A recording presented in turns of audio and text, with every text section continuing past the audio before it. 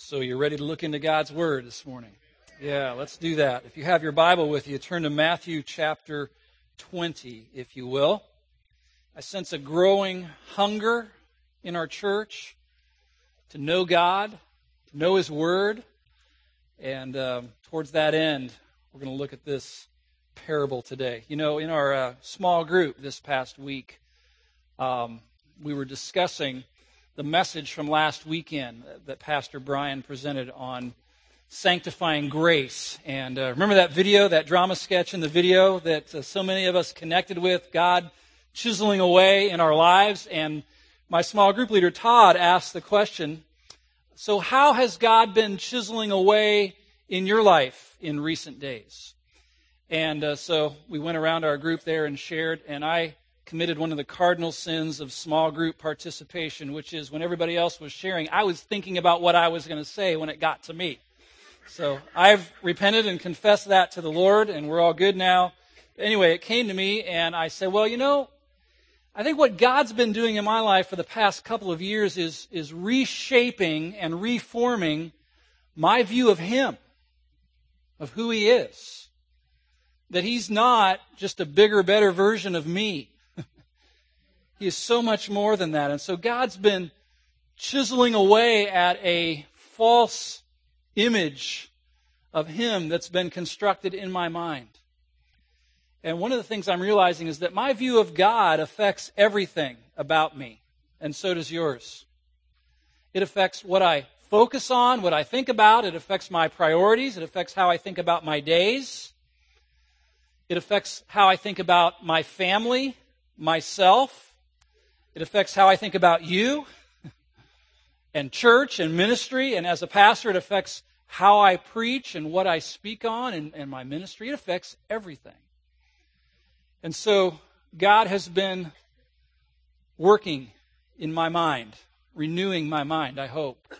And it's been both a wonderful thing and a scary thing. So I've been letting go of long-held images of God. And the message today may be part of that same process in your own mind. I hope and pray that it is. We're going to look at one of the most provocative parables that Jesus ever told. I'm titling the message, Scandalous Grace. And we're going to look at four things. We're going to first look at the proverb that Jesus tells, and then the parable, story that He tells. Then we'll examine the point of the parable, and then we're going to draw some principles from it about God. Let me set the context for you here. What has just happened, setting this up, is this. The rich young ruler had come to Jesus. You remember that story? And he had asked Jesus, what good thing must I do to get eternal life? And Jesus measured this young man's life against the 10 Commandments. And the guy said, well, I keep all the 10 Commandments. I'm good there. What else you got? And Jesus basically went on to expose the fact that this guy had an idol in his heart, the idol of money, that he was not willing to topple, not willing to let go of. And the guy ends up walking away, basically, from Jesus. And Jesus at that point says, wow, how hard it is for rich people to enter the kingdom of God. It's only possible with God. Well, Peter and the disciples are standing there, and they've been watching this whole scene. They watched the guy walk away. And Peter blurts out and says, you know, well, we've given up everything, Jesus, to follow you. What will there be for us? And Jesus goes on to answer him, and in so doing, He tells this story, this parable. There's a study guide in your bulletin. If you want to pull that out, you can follow along here. He begins, it's actually chapter 19 and verse 30, the last verse of the previous chapter is part of this section. He begins by speaking a proverb. It says this, but many who are first will be last, and many who are last will be first.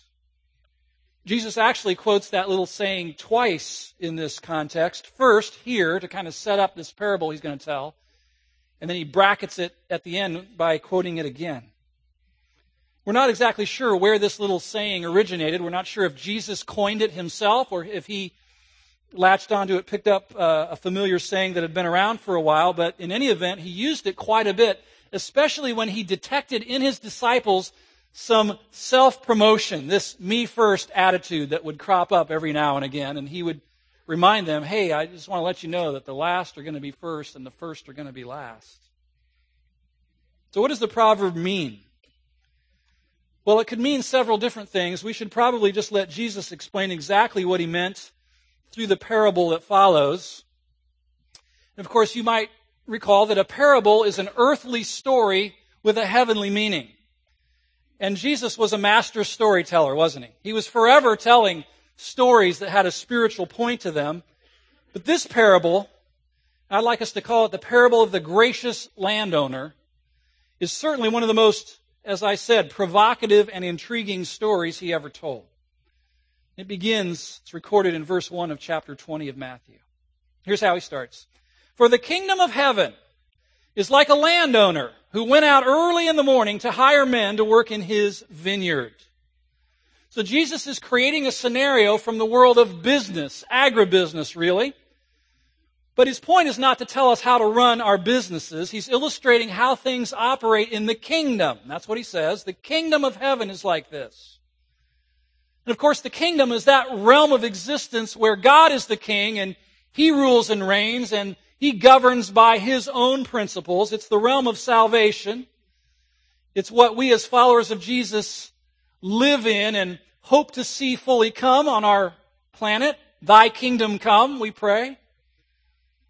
So Jesus is going to show through this story how God's kingdom has its very own unique operating system that's completely different from the operating system of the world. And so he paints a picture. He says there's a certain landowner whose estate includes a vineyard, and he decides that he needs to hire some extra workers. So this would have been a scenario very familiar to his disciples, to his listeners there. The guy needs to hire more workers. Perhaps, we're not sure, but perhaps it's harvest time and the crop needs to be gathered in before the rainy season starts. So he needs to increase his labor force by hiring some temporary help. So he heads out in the morning to hire some men, and he finds some guys milling around in the marketplace waiting to be hired. Now these men, these workers, would have been common day laborers, unskilled workers, very likely near the bottom of the food chain in that culture.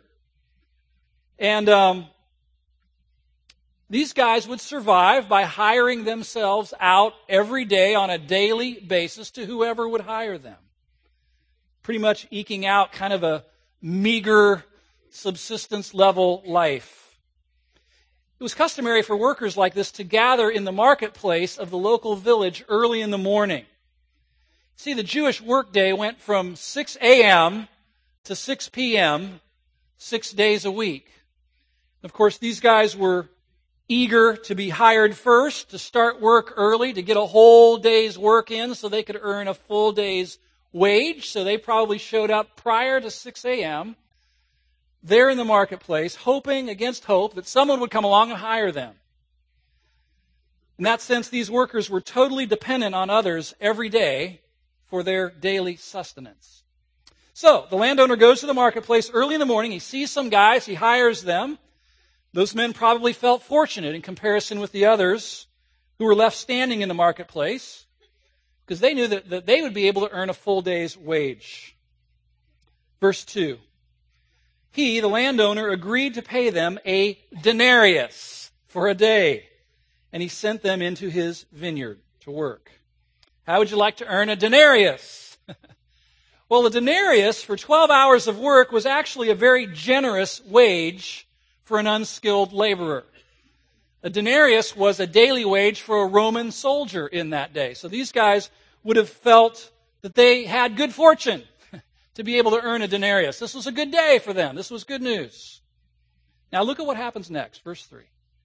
About the third hour, that's 9 a.m. in the morning now, he, the landowner, went out and he saw others standing in the marketplace doing nothing. And he told them, you also go and work in my vineyard, and I will pay you whatever is right. So they went. And he went out again about the 6th hour, that's noon, and again at the 9th hour, that's 3 o'clock in the afternoon, and he did the same thing. And at about the 11th hour, what time would that have been? About 5 o'clock, just 1 hour left in the workday. At the 11th hour, he went out and found still others standing around, and he asked them, "Why have you been standing here all day long doing nothing?" "Because no one's hired us," they answered. And he said to them, "Well, you also go and work in my vineyard." So this landowner, for some unknown reason, goes back into the marketplace at regular intervals throughout the day, and he hires these additional groups of laborers, of workers. So you got the 6 a.m. guys who were hired first, then the 9 a.m. crew, and then more at noon, and then still another group was hired at 3 in the afternoon. No statement is made to those groups about the rate of pay that they would receive, only that they would be paid what was right. And they were really in no position to negotiate their pay anyway. They would have been increasingly desperate as the day wore on without being hired, so they would be in the position of needing really to take anything that they were offered. And so that's what they did. And then, interestingly, at the 11th hour, at 5 o'clock, the owner comes back to the marketplace one last time, and he finds some guys still standing around there, hanging out, hoping to be hired. Now, we can read a kind of scolding tone into what he says to them. "Why have you been standing here all day long, doing nothing?" But I'm convinced that he was not scolding them for being idle. After all, they were there. They weren't at home watching SportsCenter, kicking back. They were there in the marketplace, waiting to be hired still. And their answer seems genuine. We're here because no one's hired us. You can imagine. These guys have been waiting all day, wanting to be hired, and it must have gotten progressively discouraging for them as different groups of men got hired throughout the day, and there they were, left behind. Maybe these were the older men who maybe didn't appear fit enough to work a full day. Maybe they appeared sick or weak or disabled. We don't know. We're not told why they didn't get chosen. But in any event, the landowner hires them to go out and work in his vineyard for just 1 hour before the whistle blows and they could clock out and end the workday. Verse 8. When evening came, the owner of the vineyard said to his foreman, "Call the workers and pay them their wages." And that would have been customary for these kinds of workers. God had set it up this way in that economy that these kinds of day laborers, unskilled laborers, should be paid at the end of every day. And then here's where the story starts to get interesting. He says to his foreman, "Call the workers and pay them their wages, beginning with the last ones hired and going on to the first." Does that sound familiar? Here's where the proverb and the parable begin to intersect. The last will be first and the first last. The owner tells the foreman, line them up in reverse order. Last ones hired get paid first. First ones hired are in the back of the line. Now, why does he do this? I've thought about this a lot. I've read through this parable probably 20 times studying for this message. The only reason I can see that he does it this way is because he wants the full day workers, the guys who were hired at 6 in the morning, to see what the others get paid. There's a point here. He wants them to see how he's going to dole out the wages. If he had done it the usual way, the guys hired first would have gotten paid first, and they would have gotten their denarius and taken off for home, and they wouldn't have seen what he had in mind for the others. But because he pays them in reverse order, the all-day workers see the whole thing. So verse 9, the workers who were hired about the 11th hour, that's the 5 o'clock workers, they're there in the front of the line, they came and they each received a denarius. Surprise, surprise. The foreman walks over to the guys hired at 5 o'clock. They'd only worked for an hour, and he gives them a denarius, a full day's wage. How do you think they responded? They're looking down at that shiny coin in their hand, and I'm sure at first, their eyes got as big as saucers as they look at that. That wasn't what they expected. They were probably a little flabbergasted and astonished at first, but probably they broke into big grins, don't you imagine? Look at each other and go, this is a good day. There was probably some chest bumping going on and some high-fiving, and it's like, love this, woohoo! No doubt they thanked the owner profusely. and his wife and his mother and anybody else who happened to be standing around. This is awesome. They're thinking, honey, we're going out for steak tonight. I think we can also infer that they were probably not the only ones rejoicing. Think about the men at the back of the line, the guys who started work at 6 a.m. and had worked 12 hours all day. They see what the 5 o'clock workers get, a denarius, and can't you imagine that they were also jumping up and down, maybe on the inside, because they're thinking, whoa, those guys are getting a denarius an hour. We work 12 hours, and so their mental calculators are going, and they're figuring it all out, and they're thinking, this is going to be awesome.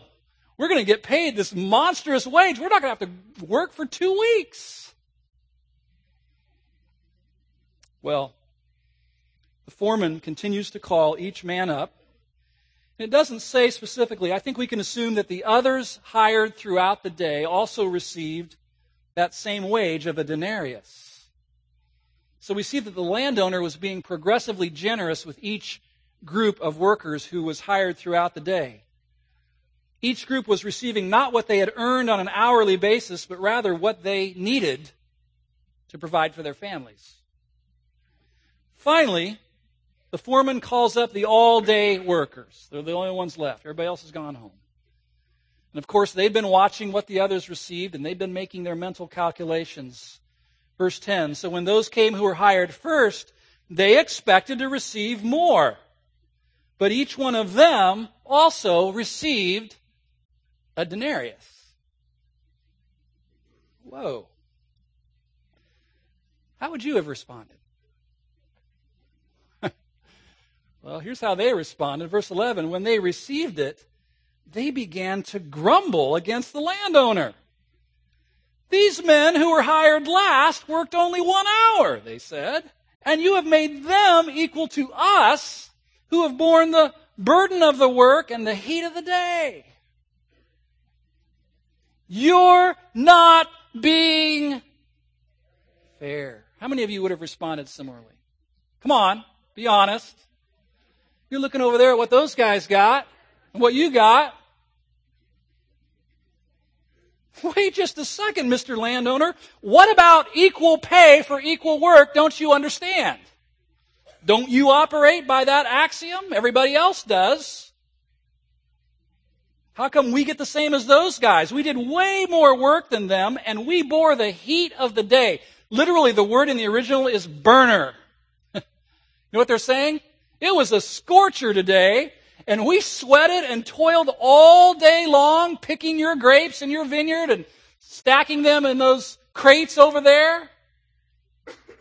If you're going to pay those other fellows a denarius, those guys who didn't even get here till after it cooled down, most of the work was already done, then we deserve more than those guys.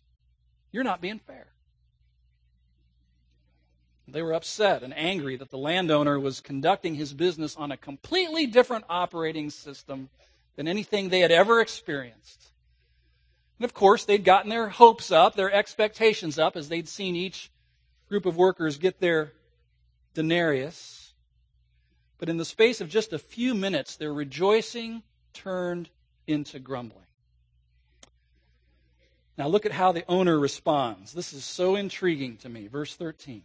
But he, the landowner, answered one of them, friend. It's interesting, in the original, it's more like fella, or we might say dude. Dude, I'm not being unfair to you. You might want to underline that phrase. I'm not being unfair to you. Didn't you agree to work for a denarius? Take your pay and go. I want to give the man who was hired last the same as I gave you. Don't I have the right to do what I want with my money? Or are you envious? Literally, is your eye evil because I'm generous to those guys? Notice what he's saying.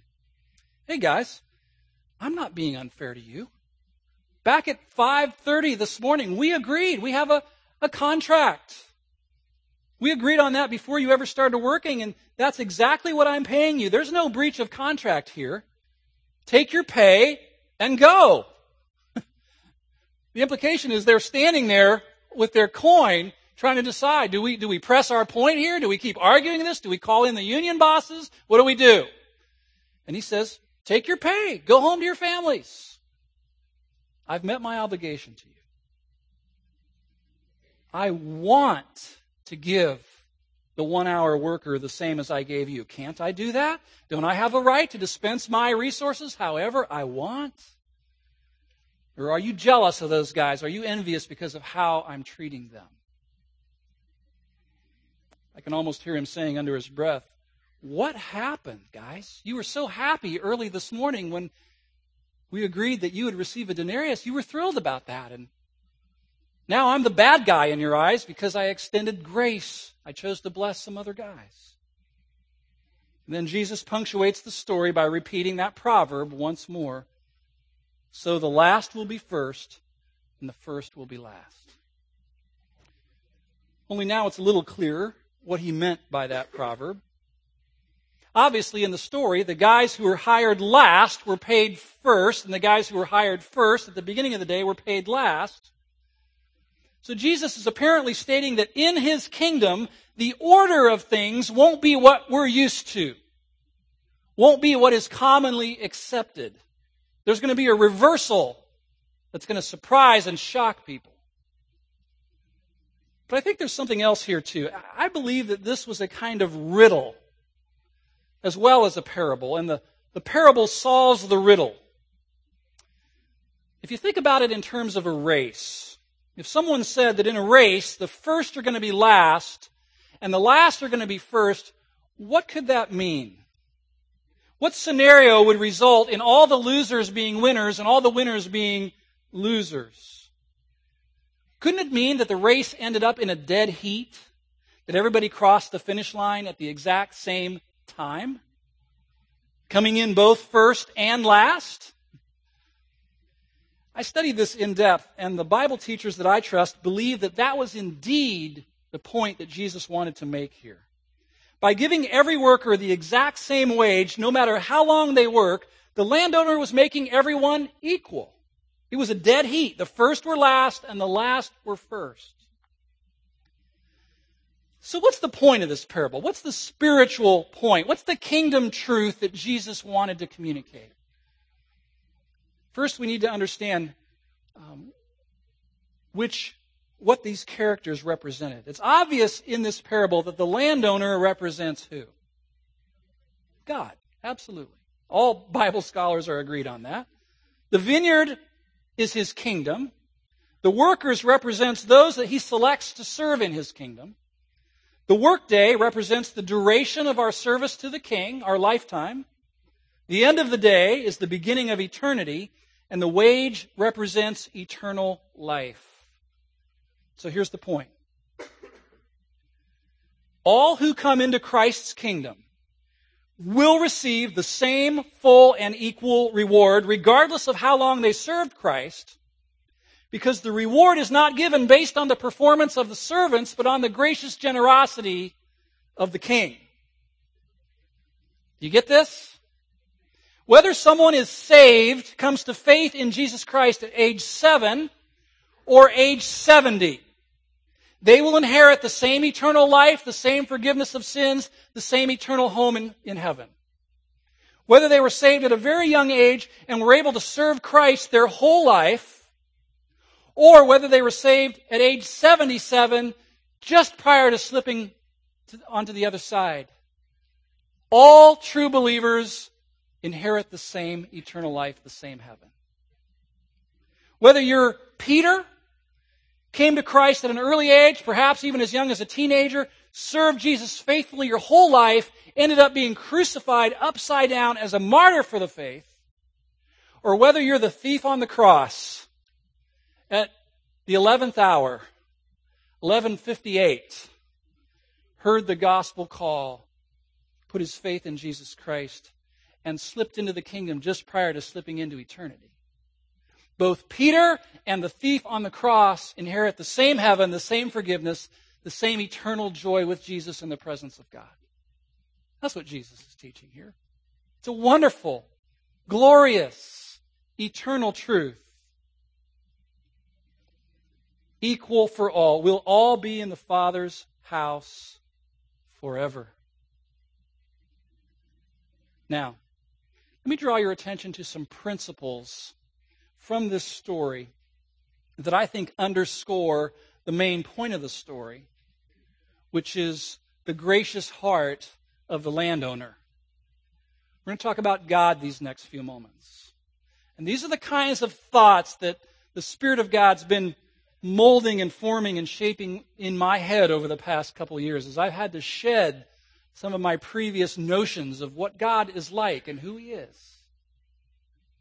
Notice these principles. Number one, God initiates salvation sovereignly. Just like that landowner went into the marketplace at 5:30 in the morning and said, I want you, you, and you. Come with me. So the God of creation has sovereignly chosen people to serve Him in His kingdom. It's an amazing truth. It's what Jesus said in John 15. You have not chosen me, but what? I've chosen you. I picked you. Chosen by God. God picks whomever He wants. We saw this back in week 1 of this series when we studied from the Word how God, in His sovereign grace, initiates salvation from His position as the sovereign ruler of the universe. And number two, it's God who establishes the terms.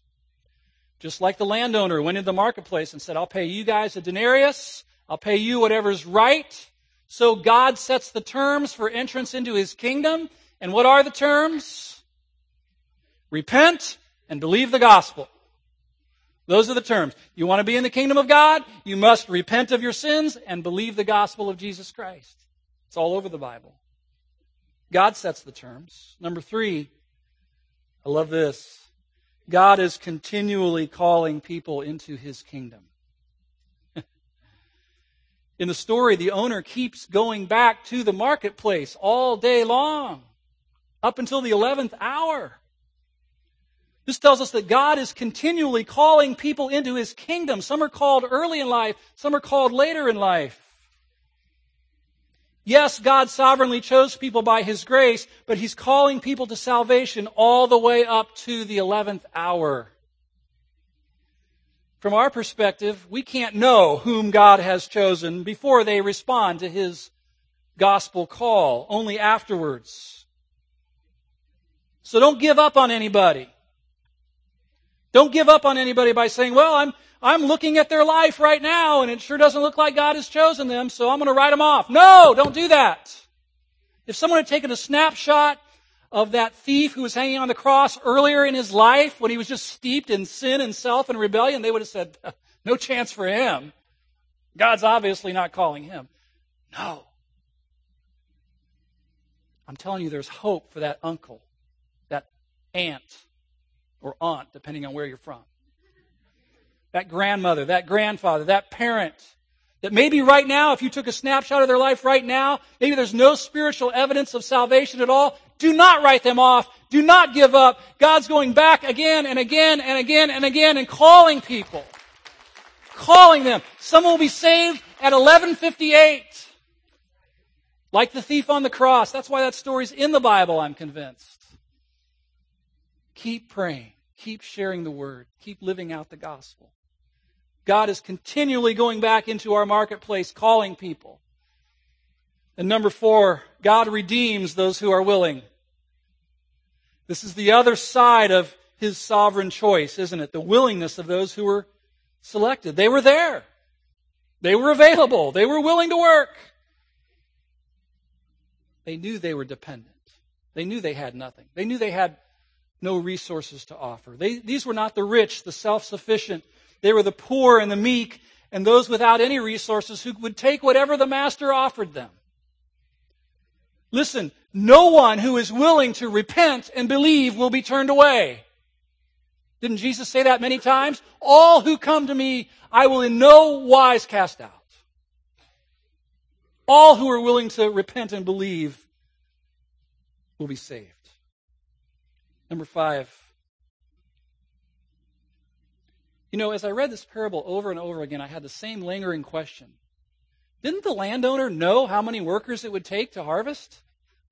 I mean, couldn't he have calculated that and figured that out? I got so many acres here and the crop, and it takes, a worker so long to do 1 acre. And couldn't he have calculated all that in advance and figured it out? Why did he have to keep going back again and again and again? Was he just bad at math? And the answer that comes crashing into my mind is no. It's because he is compassionate. God is particularly compassionate to those who have no resources. I'm not even convinced he really needed the 5 o'clock workers, but he went back into the marketplace. Guys had been there all day, and their hopes had been sinking as each group was hired and they were left. And the gracious landowner comes back and says, I want you. I want you. There's something about the heart of God that is particularly softened and compassionate towards those who have no resources, who have nothing and know it. Aren't you glad of that? He calls them and hires them not based on his need, but on their need.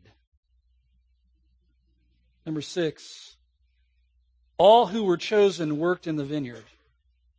Yeah. Some worked more, some worked less, but all of them worked. No one was sitting on the sidelines. And oh, how I'd like to take 45 minutes and talk about the work of the kingdom, but I can't. Another sermon for another day. Number 7, here's where I want to park for a few moments. Listen, God gives all of us, everyone, more than we deserve. Don't miss this. This point is essential for understanding and appreciating the grace of God.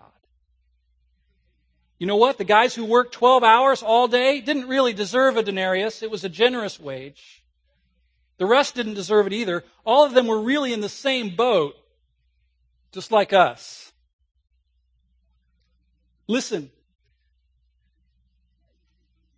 if we all got what we deserved, what we've earned, every single one of us would have woken up in hell today. Do you get this? This is absolutely critical for understanding grace. This is like a new set of glasses for some people, seeing life through a whole new set of lenses. If we all got what we deserved, we would have all woken up in hell today because of our sinful, selfish rebellion against a righteous and holy God. And you know what? God would be perfectly righteous and just to throw all of us into hell. And it would be fair. There should be no whining, no complaining. It's just and it's right for him to do that. Do we understand this? Just like in the parable, God can say to anybody of any time, any age, any era, friend, I'm not being unfair to you.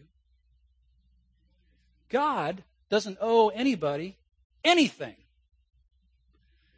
God has never wronged anyone such that he should feel some need to repay them with goodness. No. Romans 11 says that scenario does not exist. God doesn't owe anybody anything. He's never wronged anybody. In fact, we owe him. He's our creator, our maker. We owe him a lifetime of faithful service and allegiance, do we not? That's just our responsibility, our duty. Listen, if you keep all the traffic laws, do they give you cash rewards for that? No, that's just what you're supposed to do, right? We are indebted to our Creator. We owe him a lifetime of service, and none of us has fulfilled that duty and obligation completely. That's why everything that he gives us is grace. You know, some people say, well, I'm having a bad day or a bad week or a bad month or a bad year. And okay, maybe you are. You know, maybe your finances are crumbling, relationships coming apart. You know, stuff's going on. You say, I'm having a bad day. And I want to say, no.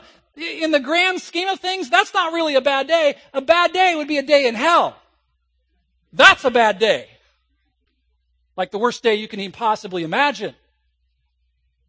If you woke up today with breath in your lungs and your heart beating, that's a good day. And some of you got, well, all of us, places to live, roofs over our head, a bed to sleep in, cars that work most of the time, clothes, some degree of health. That's a good day. But we live in an entitlement culture. And there are whole industries geared towards making us discontent with what we have and thinking we deserve more. We're entitled to this. Do you ever fight this with your kids? Oh, I should be getting one of those new iPads because everybody else has one. Or whatever, you know. Well, the new thing's an iPad. I'm entitled to this. I'm entitled to that. Oh, really? In the kingdom of God, in His economy, we're all entitled to pay for our own sins in hell forever. So I don't know about you, but I wake up every morning saying, "Good morning, Lord. Thank you for another day to be alive. I didn't wake up in hell today. Praise God. That's what I deserve. And I'm living, I'm breathing. The heat's on in my house. That's a good day." Your worst day on this planet is a beautiful day compared to a day in hell. And that's the perspective we've got to have. If we don't have that perspective, if we don't develop that mindset, we will not appreciate grace. And you'll come and we'll sing Amazing Grace, and you'll go, "Amazing Grace, how sweet the sound. Saved a wretch," whatever. But if you get it, you'll go, "Amazing Grace. Sweet." Sounds sweet. We're all getting way, way more than we deserve. The littlest, simplest pleasure in your life is grace. Anything other than an eternity in hell is grace. And some of you say, "Well, but, you know, I've earned all this good stuff. I've worked hard. I've served Jesus." Listen, He purchased every single blessing for you by His death on the cross. He doesn't owe you anything, or me. Well, number 8. Oh, I should say this, because some of you, your minds are churning and you're thinking, "Well, but didn't you teach us a few months ago about rewards and crowns and things that we, earn for our faithful service to God?" And I want to say, yes, 1,000 times yes. Jesus taught that. Paul taught that. The apostles taught that there are rewards in heaven. But that's not what's in view in this passage. He's talking here about eternal life. That's the whole context. That's what the rich young ruler had asked about. How do I get eternal life? That's what he just told Peter. You're going to inherit eternal life. That's what he's talking about. Now, number 8.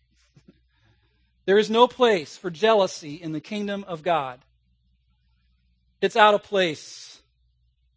The owner concluded his conversation with a very convicting question about the perspective of these 6 a.m. workers who'd worked all day. Is your eye evil because I am generous? Translated, are you so self-focused that you can't rejoice in my graciousness to those other guys?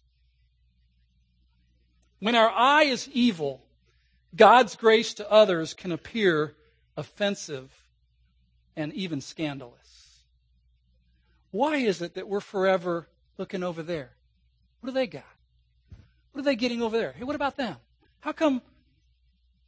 What? I think God is saying to us, I'll work in that person's life. Let me be their king, their ruler, and I'll work in your life. You start comparing your life with others and who's getting more blessings, and your grace mindset is going to change and it's going to shrink if that's your focus. What if God in His sovereign grace wants to load someone else up with blessings in this life? Can you deal with that? Can you rejoice in that? Doesn't God have the right to do that?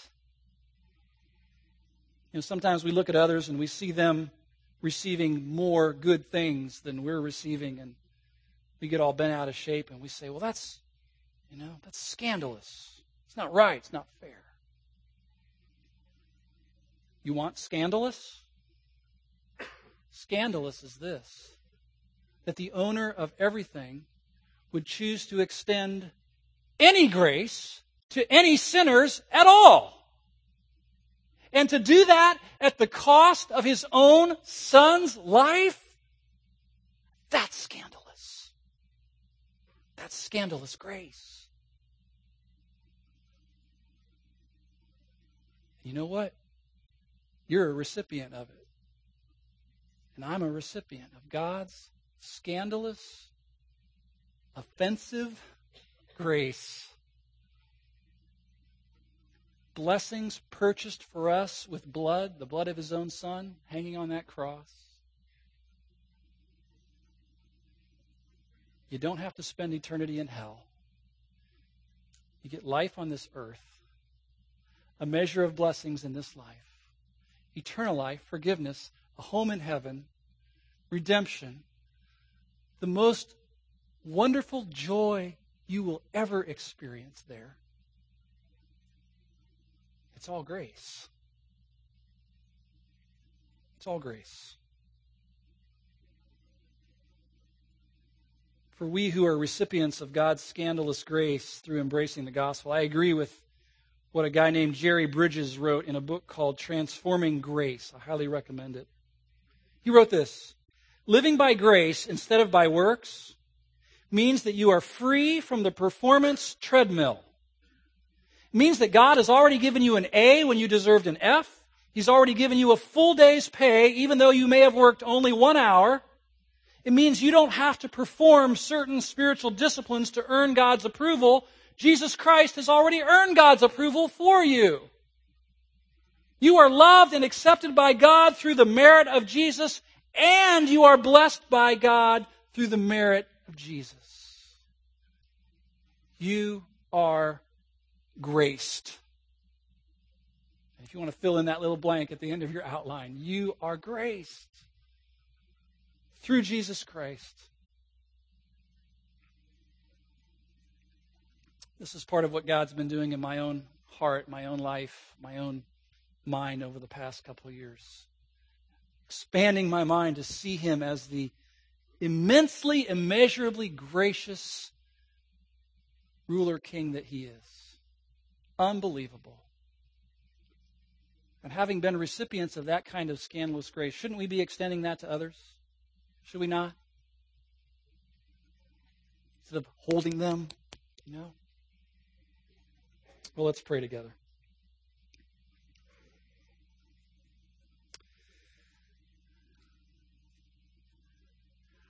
Our Father, many people in this room work at an office or in a plant or a factory or somewhere, and they work with, there's a gal in the next cubicle, or there's a guy across the line, and they think they're getting a raw deal in life. They think everything's against them, and they're whining and complaining about this and that, not even comprehending that they too are recipients of your grace, because they're not in hell today as they deserve, as we all deserve. But I think for us here at New Life, we need a new set of lenses through which to view you, who you really are. Thank you for showing me that you're not just a bigger, better version of me. You are, as the theologians would say, wholly other. And your ways are not my ways, and your thoughts are higher than my thoughts. Lord, there are some in our midst today who are on the performance treadmill. They live by the axiom, work harder, earn more, owed more. And Lord, they need to step off that thing and step into your grace. Would you give them the grace to do that? To get off the performance treadmill and to learn to stand and live and walk in your grace. Lord, we know we're here, as you say in Ephesians, for the praise of your glorious grace. May we be a congregation that brings exceeding praise to you, Jesus, for your grace in our lives. That's why we're here. Open our eyes to this, Lord, I pray. In your precious name.